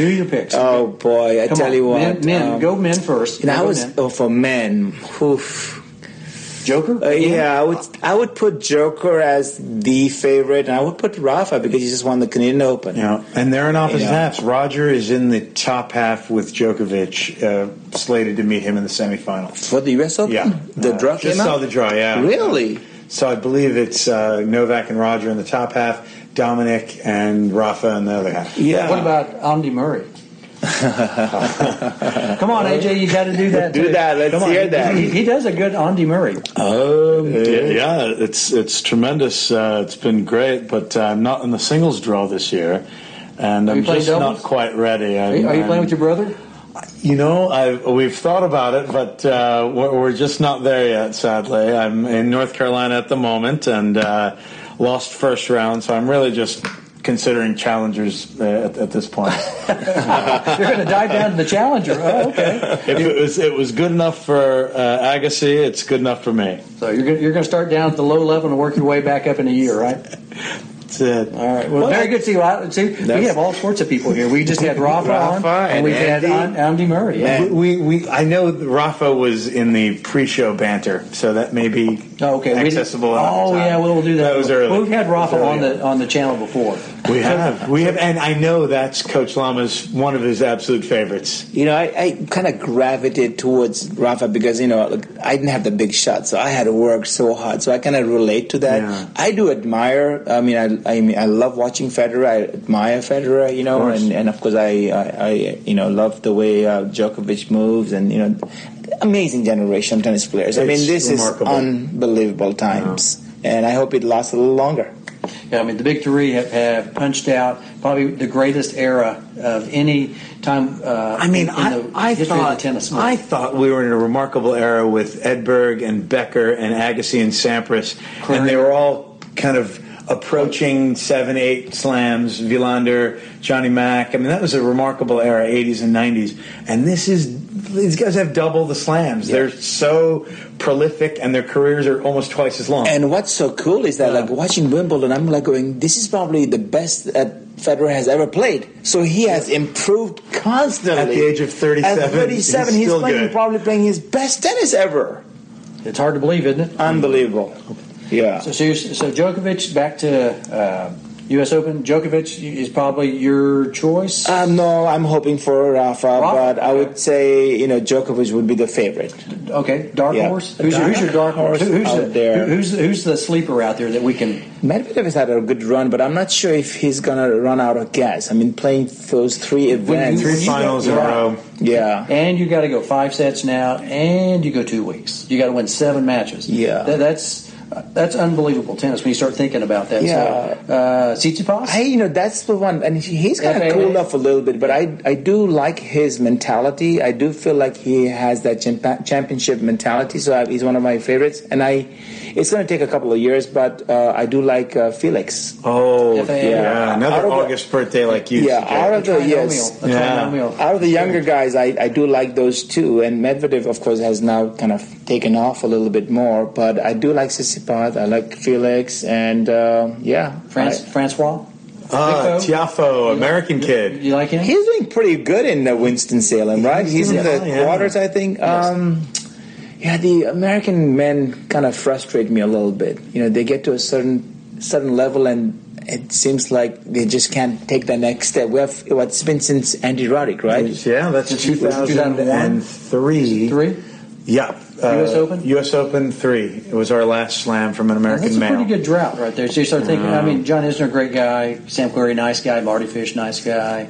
Just hadn't had a whole lot. The cupboard we've had nice players, but just not great players. Yeah, I like Taylor Fritz. I enjoy the Riley Opelka game a little bit too, but they're not at the level of this Tsitsipas, Medvedev, for whatever Khachanov. And my philosophy on this is that I think at that level in men's tennis, to be taking that next step, you have to be an incredible athlete too. Yeah. Mover. The mover. Yeah. They're not what I would call John Isner not a great mover, even though he's tall. Riley Opelka, they're not that smooth. 6'11", like what's the kid plays for the Mavericks, the new kid. Oh, Luka Doncic. Yeah. He's a smooth mover at 6'10", 6'11". Yeah. That's the kind of mover I'm thinking that these guys on the tennis side, if they be like him, they might be unbeatable. From that standpoint. And that's what the Felix and Tsitsipas has, and they move pretty dang good. For their size. They're pretty tall. And they're both 6'4", 6'5". 6'4", 6'5", yeah. All right, so women. What do you think of women's side? I was watching the Canadian Open. I really liked the way Serena was evolving until that injury. Yeah. But I was thinking if she could have won that tournament, I think she would have been my primed, my number one pick. Mm-hmm. But it just kind of depends on her back. Okay. So I would think that's from lack of practice, or is he just getting older, or maybe that might have been a way out? I'm not trying to cause controversy. I'm just trying to think. I would say A and B. Cause it. Go for it, man. I think there's always drama around Serena. She likes drama. She's good at it, man. She's so good at it. Yeah. Unlike Venus. Venus is totally different. But I'm just thinking, okay, is that made up? Is that something that she felt like, I feel back twins. I think I'm out. Or is that legit because she's had a kid, and so you're getting older and not training as much. Billie Jean called her out for not practicing enough and she got hard. Fitter. You could see that she'd gotten fitter since Wimbledon. But what she's doing is unbelievable. Even if you think if she was out of shape, she's been in the 3 finals of 3 slams, right, in the last year and a half. Yeah. And even recently she was in the final of Wimbledon. But no, I think in Canada she looked fitter. She looked very, very focused. I like the way she played against Naomi. Yeah, but I really think she did tweak. She played back-to-back 4-5 matches in a row, and maybe I think at the U.S. Open, that 1-day break, I think she's going to be able to pace herself better. And if she has a couple of easy early rounds, I think watch out in the late stages. I think she's looking pretty good. She might peak later. Yeah, But, women's tennis now, I mean, anybody could win it too. I mean, you look at Barty. I would love to see Barty versus Serena. Who would have picked Barty to win the French, and who would have picked Halep, right? Yeah, opposite, I mean, so right. Anything is possible. Yeah, Barty with the serves, volleys, It's a good era right now for women's tennis. Yeah. If Serena and Venus leave and they hand it over to somebody else, there's enough storylines out there that I think, as opposed to the big three, there's no big three at this point. I think I was doing research that there have been the numerous Grand Slam winners for one of the podcasts on the women's side. It was just ridiculous. Nobody had won 2 in a row. Yeah, really, and very tough to have anybody to defend. Yeah. Who are your very picks? rare. Craig, what do you think? I'm always a King fan. I love Roger. Everybody knows Federer. I love the King. He should have won Wimbledon. Dadgummit, Roger, come on, go in the net and go. Quit staying back. And you got a huge serve, so use it. Use the weapon. 40-15. You're at Wimbledon. I'm gonna go Roger. I think he'll get Joker. Maybe he learned in the semis that he needs to exercise those demons at the U.S. Open and learn something from Medvedev. Yes, on the about first and going second serve. Second serve. Yeah. 40-15. Yeah, you got to go for it. You got to hit that 130 second serve also too. Just if you're at 40-15, you just keep going. I mean, I'm a little biased, but privately, I feel like Medvedev learned that from Kyrgios a little bit. So I think Kyrgios, the man everybody hates, is also somebody they kind of look up to for that wicked serve of his. Hey, Pete Sampras did that all the time against Agassi. How often? Yes. Second serve, ace. 125, 130. Oh, yeah. There's some great stat that Pete Sampras, when down 30-40, held 90-something% of the time. Just for fun. Went down break point. I think he did that just for fun, just to challenge. And that's like, okay. But my most favorite stat from that Wimbledon final was the one stat that Djokovic had over Federer. Tie breaks. That's it. 0 unforced errors in 3 tie breaks. Yeah, that's hard. That guy's still on a different planet. I mean, I recognize greatness. I just don't like him. I mean, I like him as a player. I just don't like his personality. He's just not my cup of tea. And there are people that like And he wouldn't have it any other way. That's right. He wants to be adored, but he doesn't care what we think, man. Not one iota. The more we hate him, the more that guy wins. Yes, he's amazing. Well, yeah, he liked to stick it to. You could see it at Wimbledon. I mean, there were 15,000 fans. I think 14,994 were for Roger, and 6 maybe in the players' box at Djokovic. They were trying to out cheer the 14,900 plus fans that were going for Roger Federer. On the women's side, I'm going to go. Let's say with. Halep. I got to go for Halep right now because she's playing really good tennis, and I mean that girl is pretty tough. She actually seems to like the wind and the heat of New York City too. And somehow she's kind of overcome. Like I know her and Cahill, they used to argue with each other all the time, killing Cahill, and she seems to be a little more whatever it is. Found peace with herself, because she could be really tough out there. I know Cahill used to get after her for, acting up and kind of moping around, kind of like what Lindell did for Andy. Andy Murray, told him to, hey, knock it off out there. You want to act like a champion. I think somehow she's being coached. Who's her coach? He's done a really good job with Halep right now. Not that Cahill hasn't, but I like Halep. And then as a dark horse, I'm going to say, that Dennis Shapovalov. Anybody you can't pronounce their name, I don't like. We've got a thing on the show here. If I can't pronounce their name, they're not getting my. My dark horse for the women would be Madison Keys. Oh, I love her serve. Yeah, she's I mean, Serena Williams has the best serve of all time, but I like Madison Keys' serve maybe a little better. If she can just go for bigger targets, go for it, but rather bigger targets. The corner, a little bit margin of error. Yeah, it's a little bit. Yeah, she's played really well. Last weekend she did well. Let's see, who else? Who do you like? I am a fan of the guy you're talking about, Thierry Van Klimput, the guy who's coaching Simona. That's it. Yeah, Thierry. And yes, I knew it was something I couldn't exactly remember. He was a I wouldn't say obscure guy, but he's not a well-known. I love his name. It's a trinomial. It's kind of Dutch, but his first name is French also. Thierry, cool. What'd you say? Van Kleinput? He part of the Beverly Hillbillies? I think he was. He's a Kleinput? Yeah. I think he related to Jed? Texas T. You destroyed that name, and Craig destroyed the Chinese names for the Olympics. Ting Ming Ping. I'm like, what the hell? I could have said ping pong. Excellent TV. Right. Excellent. All right, who are my picks? Yeah. You guys went very intelligent, well rehearsed, and if I'm a betting man, I go with your picks. Okay. But because I'm not a betting man and I just love the game so much, I am for some dark horses. I'm for.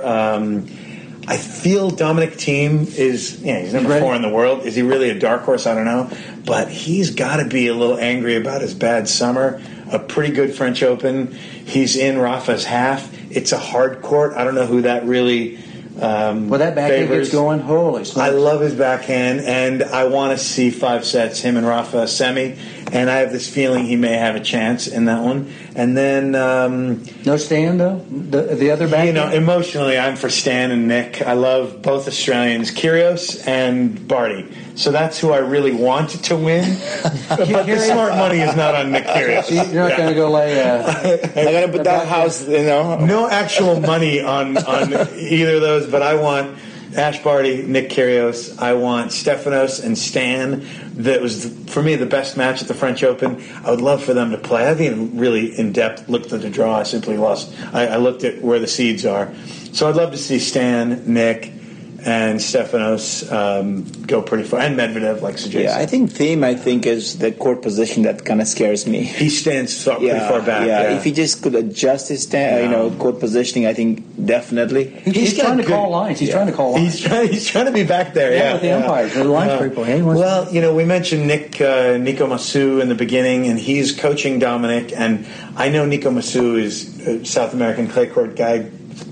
We're saying hi to we're saying hi to Gabe, who stringing a couple of some Wilsons. I feel like Massou has good advice, and it's not clay. Let's stand near the baseline and let's rip. Maybe you should get Agassi to because he was the king of standing at the baseline. Totally the king of standing on that line and taking everything early, and punishing everybody. Women's draw. Madison Keys is one of my favorites. Ash Barty is one of my favorites, and I want to see them challenge Serena in a final. That would be awesome. I like to see. I want to get Serena over that hump. I just want to get her 24th slam, and then let her ride off into the sunset because I know what she's trying to do. I mean, she's definitely had one of the greatest careers ever, probably in the open era. Now you look at Margaret Court. Holy smokes! What she did was pretty darn impressive, even when it wasn't open tennis, let's say. But there were still people. You had to play tennis, and there's no fault to anybody's era. I don't think that even like Rod Laver. I still think, for me, Rod Laver's the greatest player ever because the guy got banned for 6 years of playing tennis. Basically couldn't play in all the slams. Had to play, 6-7 years, barnstorming kind of pro tennis. So how many more slam titles does this guy punch out? I mean, he could be well into the 30s easily or late high 20s. So he didn't get that opportunity to play like Roger, Rafa, Novak. So for me, he's like I said, you can't hold back the fact that he had an era where he couldn't participate. So that's kind of a bit of a hit on somebody like that. But it's good open. Hey, we got a lot of good talking points. You're going to be right up there. Yeah. Yes. You had the badge. I got the badge, and I also got my family coming with me, and we got 3 night sessions, and we've got the kid going with you. Yeah, the kid's going to be there. So the kid gets to watch some good ball. The hope that that he'll learn something from those pros I know out he there. will. Osmosis too. He'll just kind of absorb all that, and he's that kind of guy. So does he want to play college tennis or pro tennis, or what's kind of his aspirations? I know he's only 14. Yeah, we keep talking about that. We always say the goal is college, and the dream is the pro. And why not?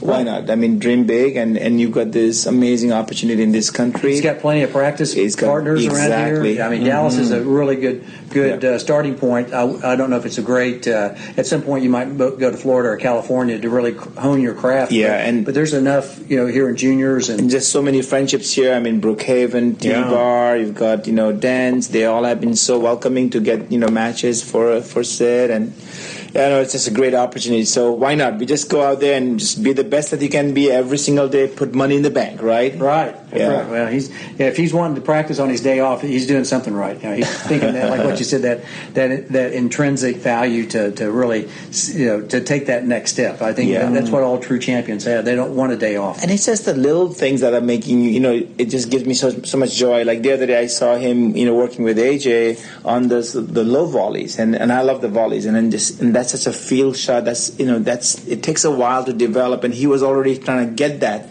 And when you see something like that, you go, wow, it's beautiful, Watch that. Oh, yeah. Yeah, and at the younger age is when you can see a lot of things, evolving. Whereas in college, at some time, you see kids that have already done that for so many years. It's hard to change. But when they're young, I mean, they can really he assimilates things very quickly. Yeah. Very smart, like his mom. Yeah, like Lynn. That's for sure. That's for sure. Well, it's been a real pleasure to have you. I know that we don't want to take too much of your time. We do want one more thing. You got one more question? We often end with "Get Off My Lawn," which is middle-aged men ranting about something.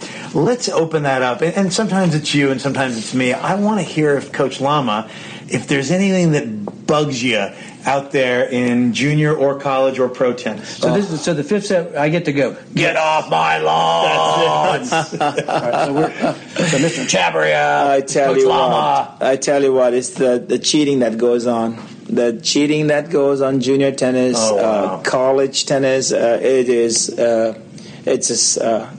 a loadful, really.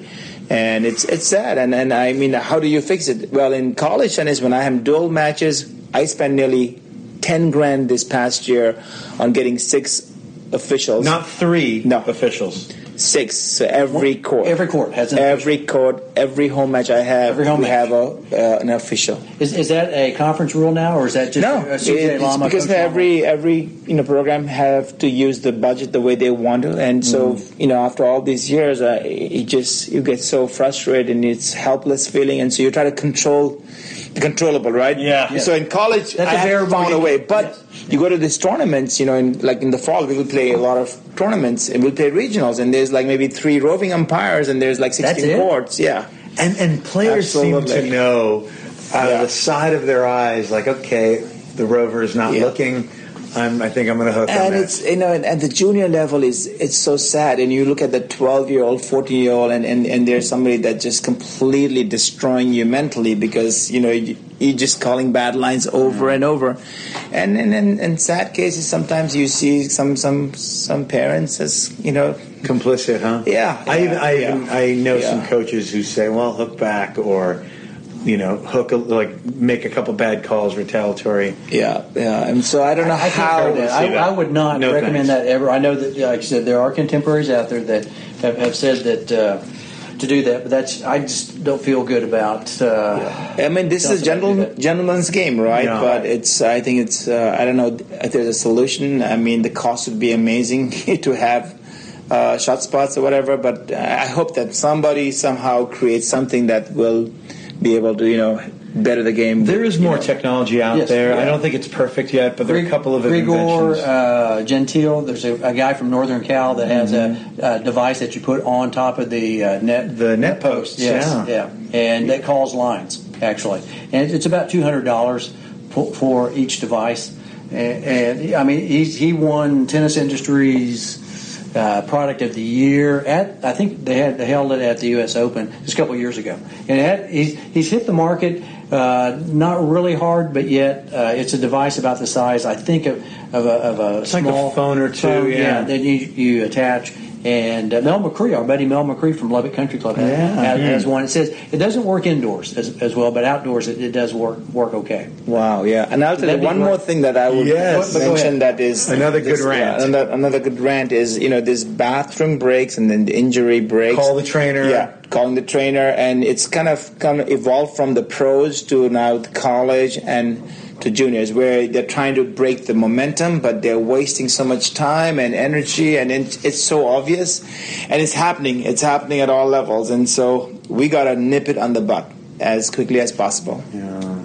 Yeah. So do you feel like college since you can control that a little bit more, but junior tennis probably, that's where you see it more in the junior tennis world? Yeah. You're seeing this more and more often when things are not going as well and they want to break your momentum, they want to distract you, time out. Instead of saying, hey, bathroom break. hey, Sujay, you breathe in and breathe out. That was the old one. Do you breathe in and breathe out? Yeah. Do I breathe in or breathe out? Okay. And on the WTA tour, you see a lot more than in the men's, in the ATP. But it's kind of trickling over to college too, and then a little bit also to juniors for sure. I'm seeing that too. So the gamesmanship is kind of that's another part of the cheating in tennis. That it's the gamesmanship side of the icing the other player, dubious timing on bathroom breaks. When you don't really need to go to the bathroom, you're just trying to break the momentum of the player, your opponent or opponent. Just a win at all cost kind of attitude, and not valuing why you're really competing, right? I mean, the right way. So it's sad, but it is what it is, and you can rant about it, and hopefully, we'll get better. I know I've talked about this on other podcasts, but I think that also too that there's other sports that offer officials to be on every court on their sports. Pickleball does. Also racquetball. I've been around those two sports in the past and seen officials that get paid a small match fee of about $5. And I've heard that on the speakerphones. Hey, I need a $5 official in the racquetball world or in the pickleball world. I wouldn't mind paying extra money, and if it was $100, let's say, as opposed to $40. Well, to pay those people at least to be a court monitor or call the score out, or just a different set of eyes. I just think that's like in junior tennis. We all grew up with people. We knew who the people who would pull a fast one on us. True. Yeah. And meaning a biased. You didn't want to hit close to the line. If you hit close to the line, you weren't getting that call. I see. You mean an opponent who is dubious at best. And then that person that calls that bad lines. I mean, 30 years later, you still remember those people. Oh, I remember matches like that. You do too, I'm sure. Yeah. That and I can almost guarantee you that John McEnroe probably frustrated a couple of guys to quit playing tennis. I'm sure that not that I have any personal knowledge of John cheating, but I would say that he might have pulled a match here or pulled a match there, and somebody decided, you know what, screw it, I'm not going to play anymore because if this is the way tennis is. I mean, because Little League baseball, Little League soccer, at least they have some 15, 16-year-old kid or something out there. Might not be the greatest person, but there's somebody out there. There's a innocent bystander who has no dog in the hunt at something out there. But we try to instill that value of honor, the game. True. But what you're saying, like right now, it's thrown out the window, and we better do something, or this keeps going, because it could mean scholarships. It means pro tennis. Hey, here's a kid that was really good. He goes, you know what? I don't even want to play anymore. Absolutely. I mean, we just had this the Allison, the little kid that played the Super Champ Flight A this past weekend. This is girls 12 and under. Yeah, quarters, and she's coming back home crying because this opponent just completely cheated her in every other game. So it's sad. It's a cancer. Yeah, and it's been going on for years and years and years. Not just since we've been around too in junior tennis. True. And it's still the same. We're still talking about it. I just think that something needs to be done. Like I said, if it's higher fees, hey, why not? That's part of doing business to clean up the sport. It is truly one of the only self-officiated sports. Even I think it's the only one. Yeah. I think it's the only one that even in adult tennis, we know some adults out there that kind of will pull a fast one every now and then on you. There's a few. There's a culture of it. It's sad. Yeah. And you just kind of know that. And they got away with it for a long time, so now they've got it in their blood. Yeah.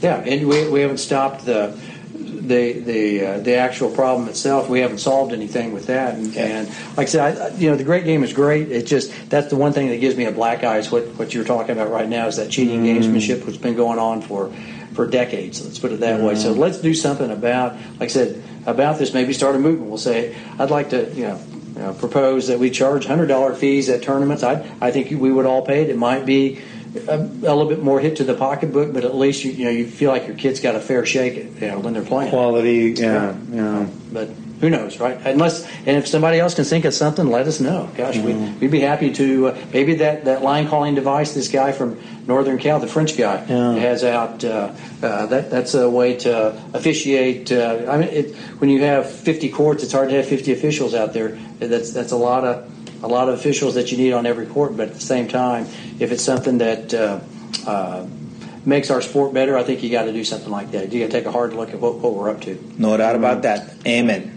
Good stuff. How about that? How we end on that? Is that an amen? I heard amen. Amen. That was wonderful. Right? Yeah, exactly. Well, I can't thank you guys enough. I mean, this is amazing. But more importantly, I appreciate you guys. Friendship and just the passion you guys have, the positivity, the two of you. I think.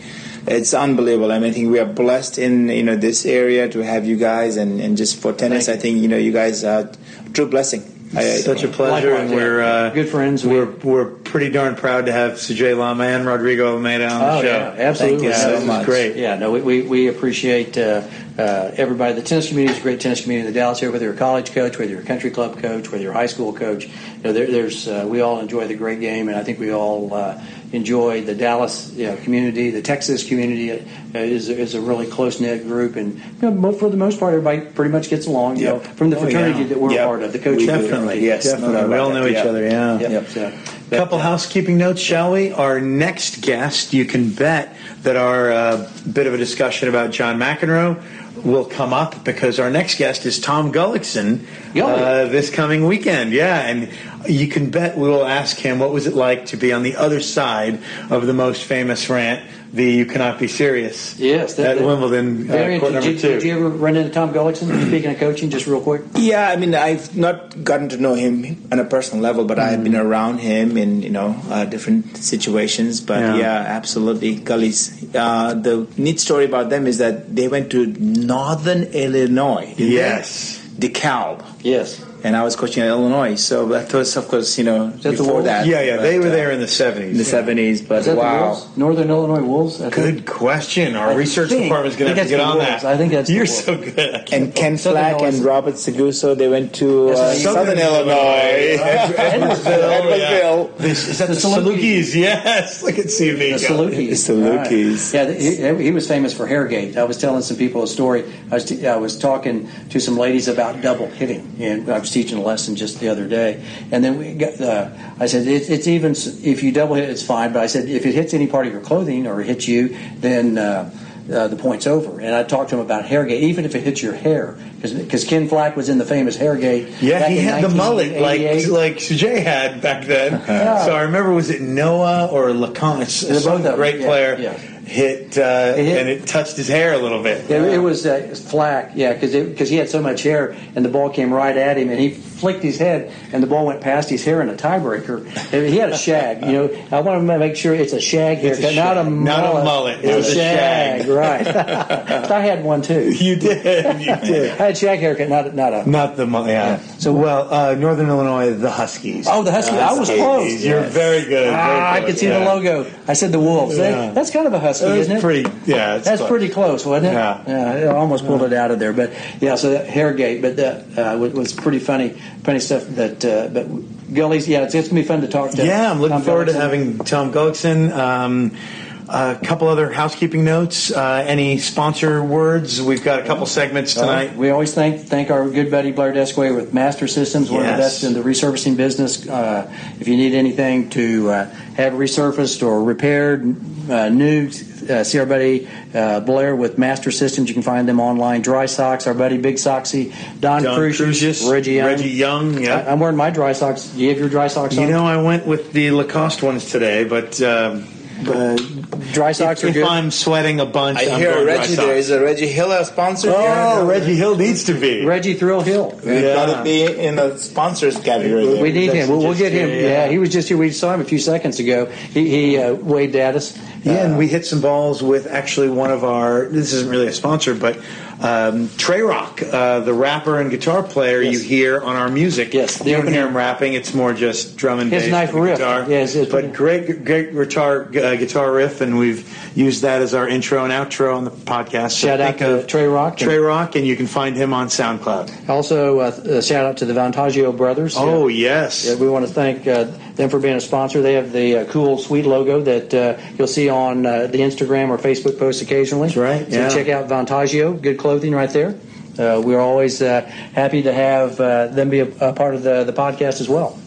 Anything else that... We've got a text in live right now from Jeff Hammond. There you go. The recently former assistant coach right here. Is that Jefferson Davis Hammond? JD. And there's some popcorn matches at the U.S. Open. Here's what he's prepping. First round, Andrei Rublev, the Russian, against Stefanos Tsitsipas. That's going to be a great first round. Stevie Johnson, the American who played at the University of Southern California, plays Nico Kyrgios. Do you think Kyrgios will get fined $130,000? He's a record breaker. That kid he's got high goals always. I think that's the largest fine I've ever heard of. Has there been one higher? I don't think so. He did go off a little bit off on a tangent. Yeah. He needed to get back to earth. And then another, according to Coach Hammond, he's got Gael Monfils, one of my faves, playing a Spanish trinomial, Alberto Ramos Vinolas. Yes. It's going to be a good one. This one breaks my heart because I love both these guys. Felix Auger-Aliassime, his first round opponent is his buddy and countryman, Denis Shapovalov. Oh, my goodness. Ouch. Wow. Oh, that's tough. That is. And then our very own American, I love to root for this kid. He and I use the same racket also as Francis Tiafoe. He's getting to play Ivo Karlovic. Dr. Ivo. The big man with a big serve. I can't believe that guy. That guy's like 39, isn't he? He's even older than Fed. That's right. He's still hanging in there. Speaking of Fed, last year at this tournament, Roger Federer lost to John Millman, the great Australian player. Yep. He's playing Rafael Nadal. He could give him a little trouble. Millman, yeah. First round. He, like Rafa, he likes the heat. He likes the humidity. I think that's going to be a tough match. Could be a tough match. Yeah. Well-earned one. Riley Opelka versus Fabio Fognini. Who actually has had a pretty nice little summer. Fabio Fognini. Yep. He's a remarkable player. Wears some bad clothing, though. Trouble. I don't like his clothing line. So sorry. In our tennis talks. he's not wearing Vantaggio. CB, here's how I am on that. Yes, I'm not wearing that hydrogen stuff. It's ugly as sin, but at least they're trying and they're doing something, and it's not just the same stuff with a skeleton head with no jaw. Yeah. That's just unstable. It's unstable. Non-stable. Taylor Harry Fritz, American player, is playing. It says Lopez. I assume that's Feliciano Lopez. Yep. That's going to be an attractive, a lot of contrast in styles. Gunneswaran, the Indian player, is playing Daniil Medvedev. That's going to be tough. It's going to be a tough one. Oh, one of my favorites, Pablo Cuevas, stylish Uruguayan player. He's playing Jack Sock. Is he related to Jose? Jose Cuevas. Serena versus Sharapova, first round match. No way. That's a match made in, like their agents must have gotten together on that one. Yeah. 5 years ago, that would have been a finals. Is it Sophia or Sonia Kennan? I think she goes by Sonia. But I Sophia is the official name. In juniors. Very unstable. Yeah. Very unstable. If you have two names that nobody knows which one you go by, it's kind of like, what was it? Sasha Zverev, Alex Zverev, kind of the same kind of thing. It's like, you got to get your first name correct, Well, Kennan. Kennan is playing Coco, not Coco Gauff, but Coco Vandeweghe. Yeah, Coco Cuckoo. Cuckoo for Cocoa Puffs, right? Our first guest on the podcast a month or two ago, Craig Carden, coached her for a while, right? Yeah.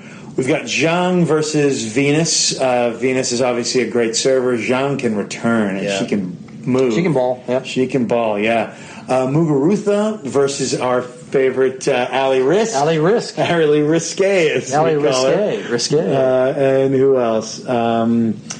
If it says here, if Sharma wins, then she will play Osaka. And Sharma played for Vanderbilt. Yeah. She's originally Australian. Yes. Australian. Dallas Fort Worth kid Mitch Kruger got knocked out. And he's been knocked out in qualies. Noah Rubin knocked out in qualies also. Wow. Yeah.